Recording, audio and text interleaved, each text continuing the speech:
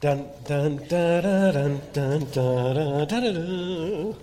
Got that stuck in my head now. Thanks, Gary.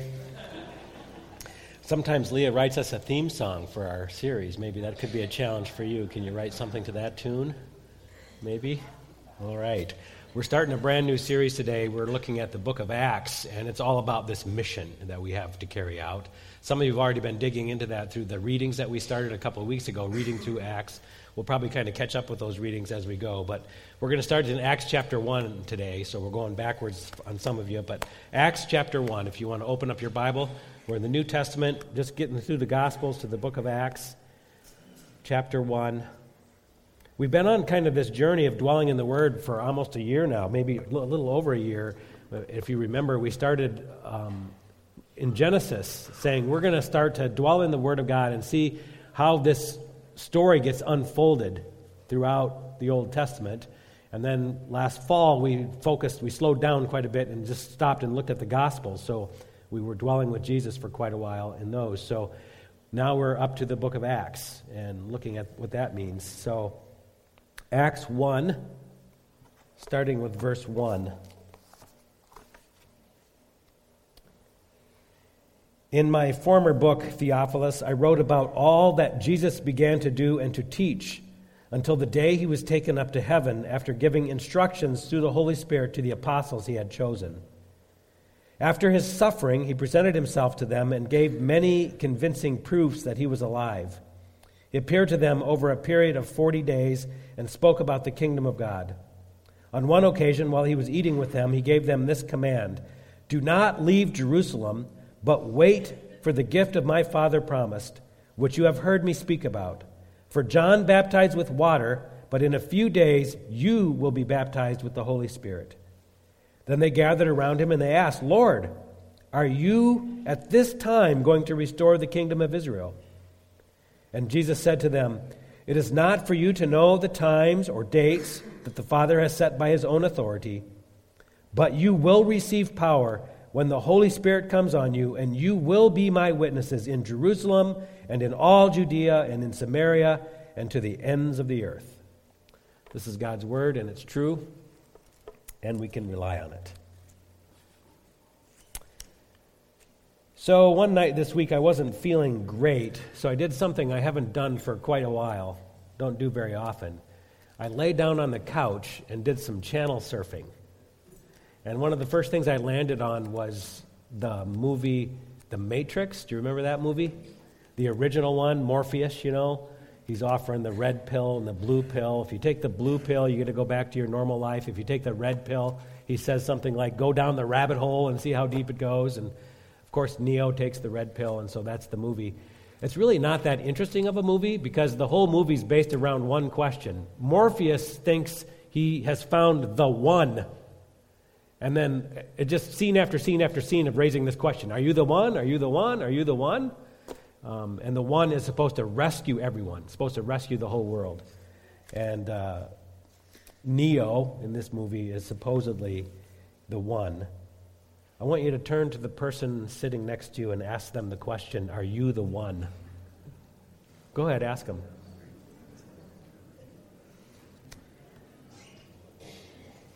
Okay, my channel surfing next showed me something I hadn't really ever paid much attention to, and that was that people are insanely committed to a whole bunch of different things. I landed upon this channel where there was a bunch of people making a giant dog cake, and they were insanely committed to making this like couple 100 pounds of cake look exactly like a dog, which intrigued me, so I started surfing around and doing a little more research, and I found out there's a whole bunch of people insanely committed to cakes. There's cake masters, cake bosses, cake wars, cake hunters, fabulous cakes, Vegas cakes, and Charm City cakes, which happen to be the one making the dog. And then there's a whole other bunch of people who are insanely committed to cupcakes and decorating them.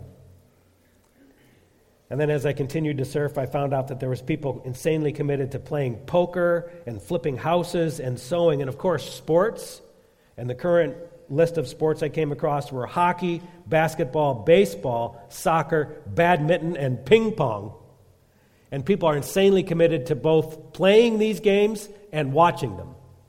Did you know that ESPN actually even has a show watching people play video games? They do. And flying drones. You can watch guys fly drones. People are insanely committed to motorcycles, collecting antiques, dancing, fishing. I could go on and on and on. I don't know, how many channels do you have? I got about 97. And each one of them seemed like someone's more insanely committed than the one before. It got me wondering if there's anybody who's insanely committed to channel surfing. So the clearest example of what insanely committed looks like showed up in the middle of a show called Ink Masters. Anybody like this show, Ink Masters? Have you seen that one? It's actually a spin-off of the original Ink Masters. I was watching Ink Masters Angels. And I noticed in the middle of the show that the insane commitment has to do with being all in your particular area of interest. So much so that you can convince other people to love the same thing you love. So Ink Masters was having a little competition between two tattoo artists, and they were describing their tattoo creations. And I've never really had a big desire to get a tattoo, but after I watched Ink Masters, I wanted to get a tattoo. I loved what they were doing. I mean, they talked about the color and the lines and the creation and everything there. And I'm like, wow, these people they are insanely committed to tattoos. And they love them so much that I wanted to love a tattoo. I did not get one yet, but thinking about it. Don't tell Mary. Are you insanely committed to anything? Maybe not quite to the degree that will get you televised, but I want you to turn to your neighbor again and talk to them about if you have something that you feel like you're committed to, maybe borderline insanely committed to. And if someone talk to Jack because he feels lonely up here, but tell your neighbor what thing you think you might be insanely committed to. Go ahead.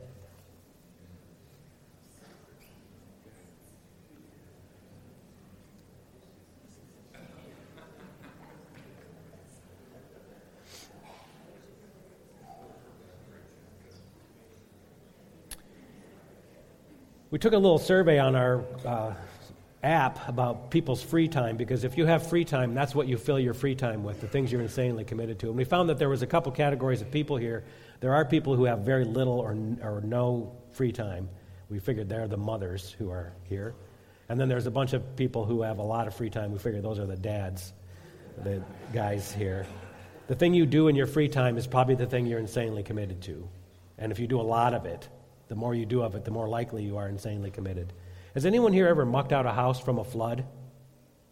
Have you ever done that? Was that an enjoyable thing? Did you like that? It was kind of disgusting. Okay, I did some of that. Okay, one night this week when I wasn't laying on my couch feeling miserable, I thought, I feel miserable anyway. I'm going to go out in my backyard because it was insanely nice. Remember that night? Okay. So I climbed out, and I have 3 ponds in my backyard that I've dug by hand, and every so often I have to clean them out. So I drained one of my ponds, and I climbed down in there with a bucket, and I started to muck it out.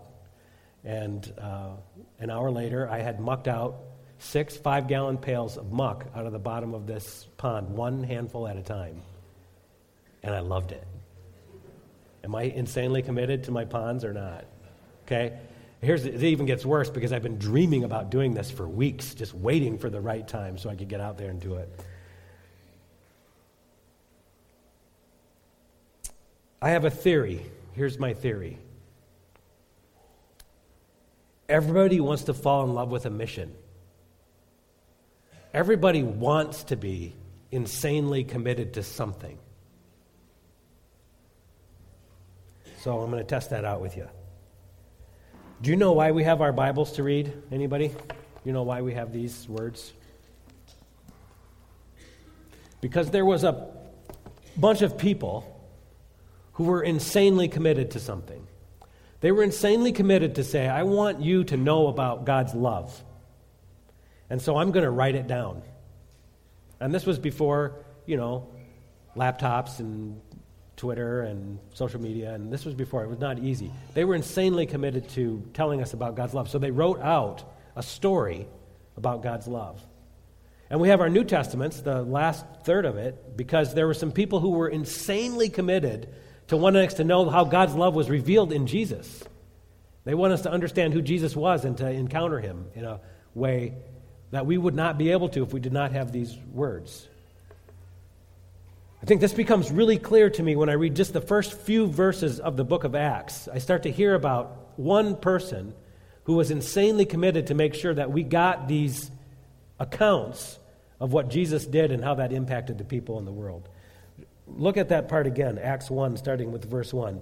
In my former book, Theophilus, now this gives us a clue that the person who's writing Acts has written something else, and he's writing it to a particular person. Theophilus is a friend of God, would be his name. And we're actually not sure if it's exactly a particular person or a category or group of people, a group of God's friends, God's lovers.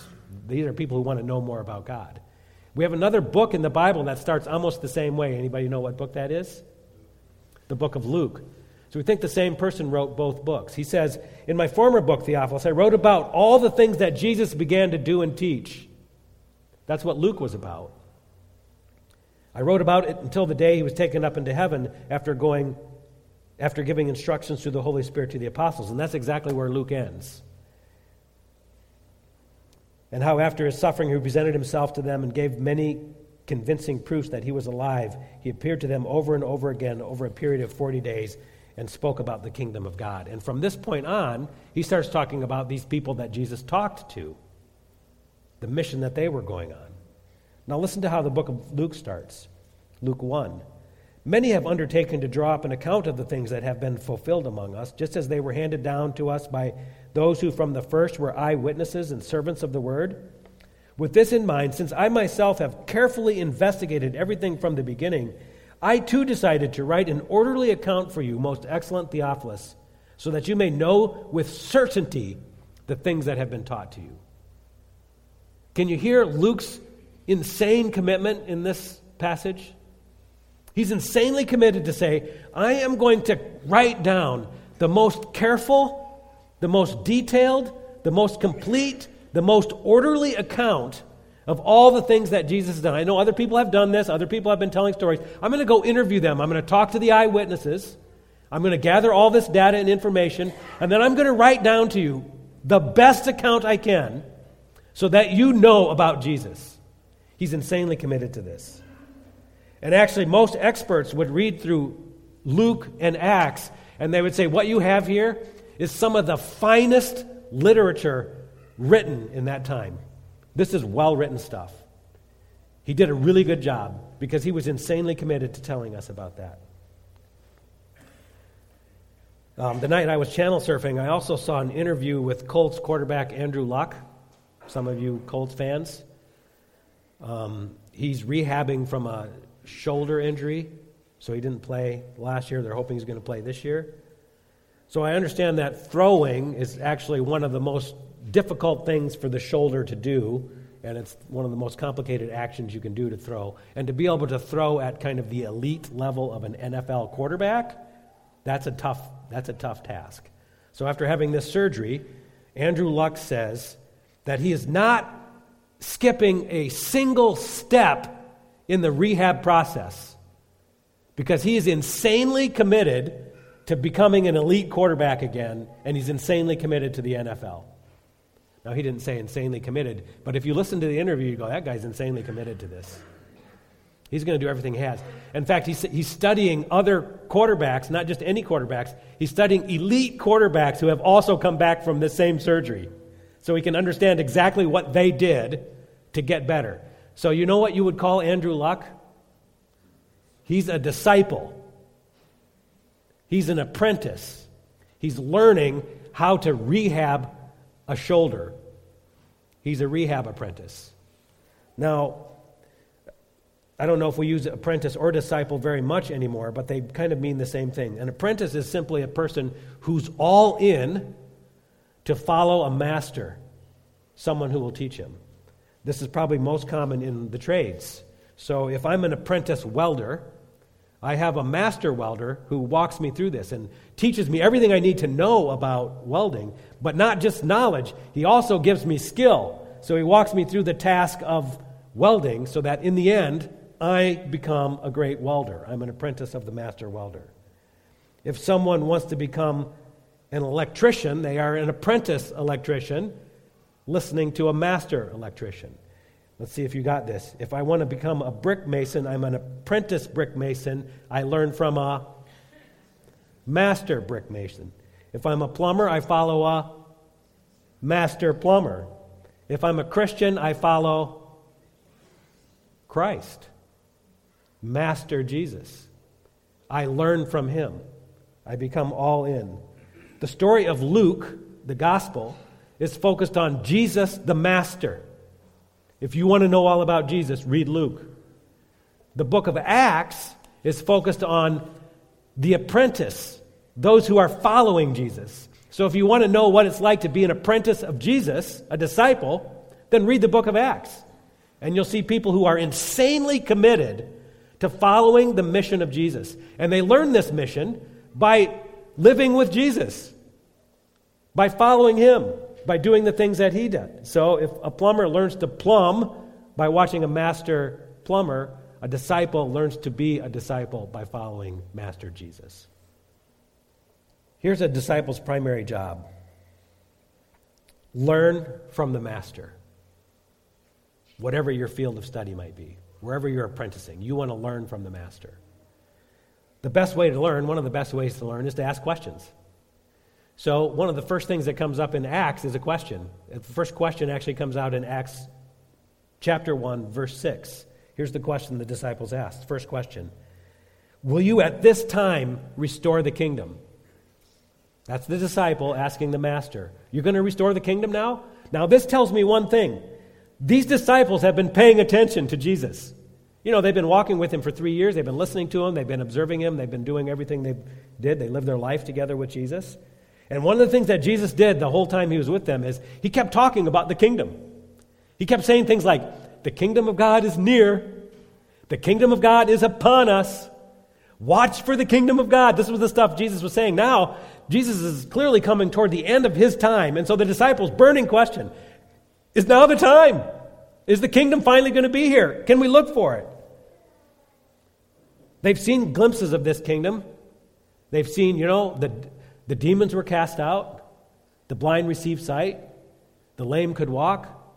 The deaf could hear. The mute could sing. They saw these amazing things. The hungry were fed.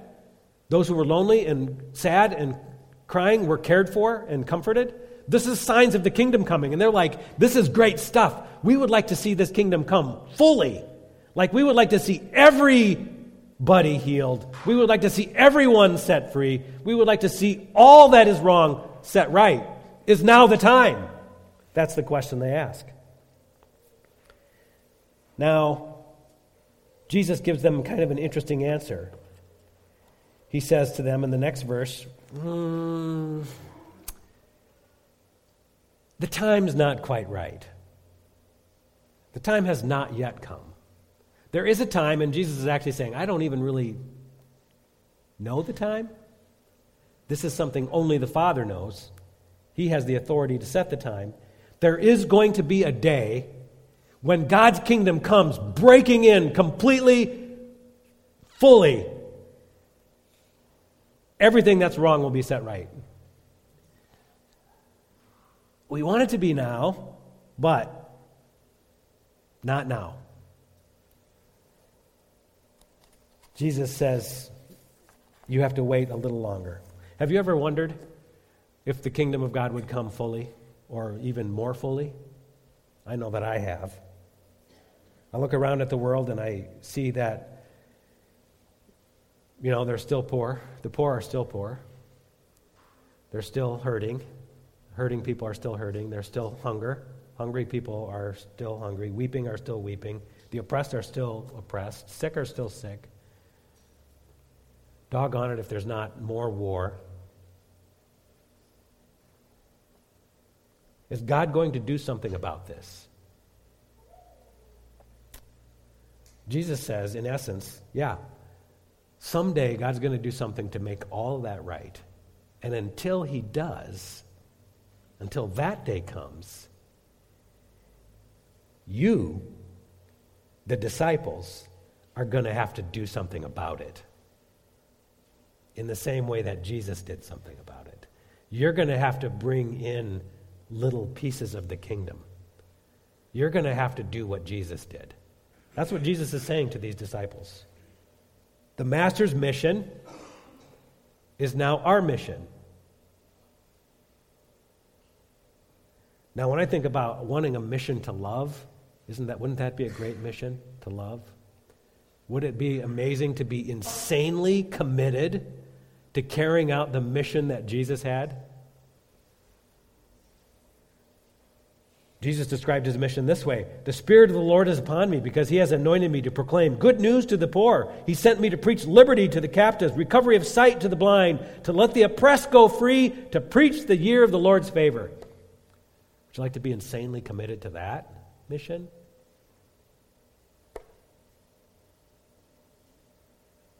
The more we know Jesus, the more we know what our mission is as his disciples. The more we discover it. Now, as I was starting my journey into the book of Acts and dwelling in some of these passages that we've been reading in the early chapters of Acts, it hit me why this is so important for our as apprentices, for us as disciples, to take up the mission of Jesus. You know why it's so important? Because God is insanely committed to reshaping this world through us. That's God's commitment. His commitment for right now is that this whole world would be transformed by his disciples, by us. Jesus says God's kingdom will fully come one day, and only God knows that day and that hour, and until that day, it's the apprentices who are going to do the work. And this is how it's going to happen, according to Jesus. Verse 8, but you will receive power. All you disciples, you apprentice types, you will receive power when the Holy Spirit comes on you, and you will be my witnesses in Jerusalem, in Judea, in Samaria, and then to the uttermost parts of the earth. If the mission is going to be accomplished, it's going to be disciples who are empowered by the Spirit, who start at home in Jerusalem, and then branch out into Judea, and then to Samaria, and then till the whole world knows about God's love. Now, you know what I think about when I hear this plan, that God wants to use us to reshape the world? You know what my first reaction is? Oh my gosh, there's got to be a better plan than this, isn't there? You know what? Can't God do something different? If God wants to set everything right in the world, why doesn't God just come in and do it? God's got the power, right? He could come in with his mighty power and he could sweep across the world and he could fix everything that's broken. Everyone who's sick, everyone who's hurting, everyone who's sad, everyone who's lonely, God by his power could just set it all right in a moment. Couldn't he do that? Wouldn't that be a great plan? That'd be a good plan. I think, what if God wants to overcome evil and defeat all of his enemies? Couldn't God just send an angel army, send the heavenly host to come sweeping down into the world and cast out all the enemies, to overcome the demonic, to cast Satan down, to defeat every wicked thing, to set right everything that's right? Wouldn't that be a great plan? If God wants to bring the kingdom to earth as it is in heaven, couldn't he do it in the blink of an eye and just fix it all right now so that there's no more tears, there's no more disease, there's no more tragedy, there's no more war, so that his glory comes and fills the whole world? Wouldn't that be a good plan? Well, here's God's plan. He's going to fix the brokenness in the world with us. Us disciple types who go out and bring peace and bring comfort and bring healing and announce good news who visit the sick and the imprisoned and the oppressed, who care for the widows and the orphans, who love our neighbor as ourselves. And we start in Jerusalem with one person who's maybe close to our home, and we go out into Judea and Samaria and eventually to the whole world. We just start sharing God's love. Because if you look at the Master, Jesus, that's how he did it, right? He touched one person after another person, one at a time.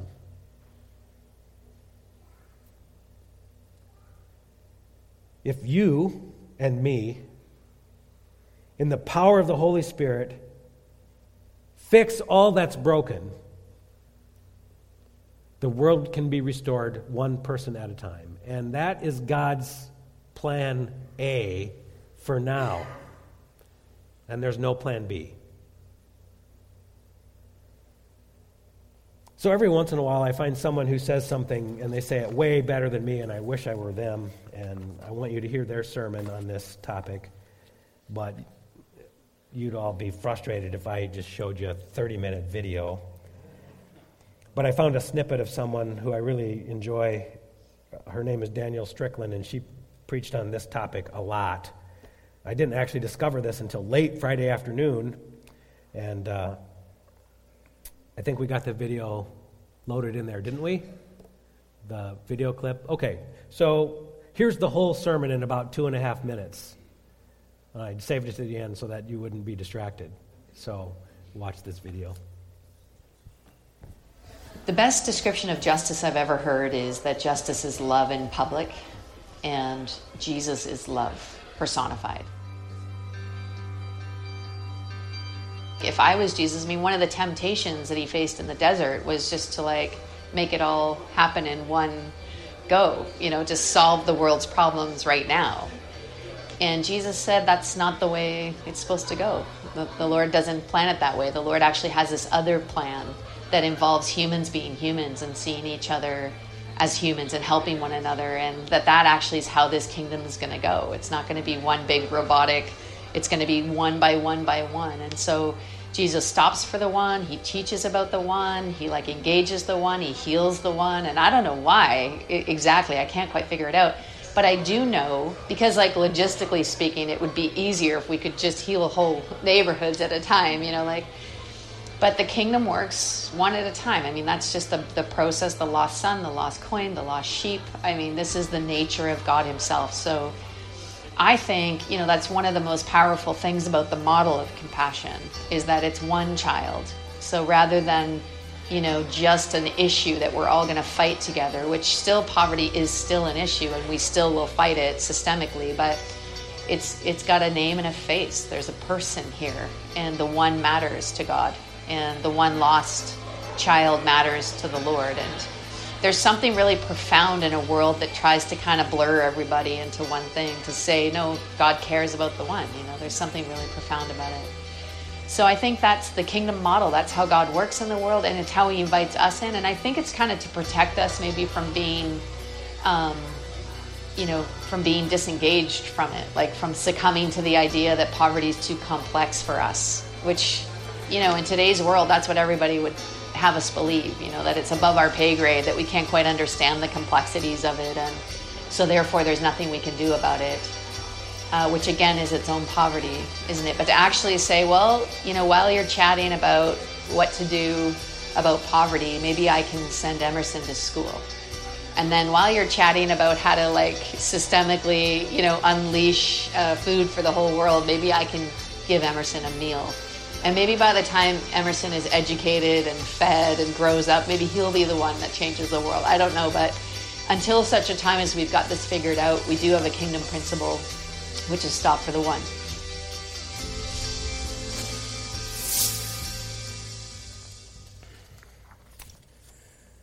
So if we're going to be insanely committed to God's mission, I think it has to involve at least two things. First of all, we recognize that God is insanely committed to the one, which means that God is insanely committed to you. And because God's insanely committed to you, you can be insanely committed to your neighbor. And it seems to me that that's how it starts. So turn to whoever's sitting next to you, and someone turn to Jack, and tell them, you could be the one. Go ahead, tell your neighbor that.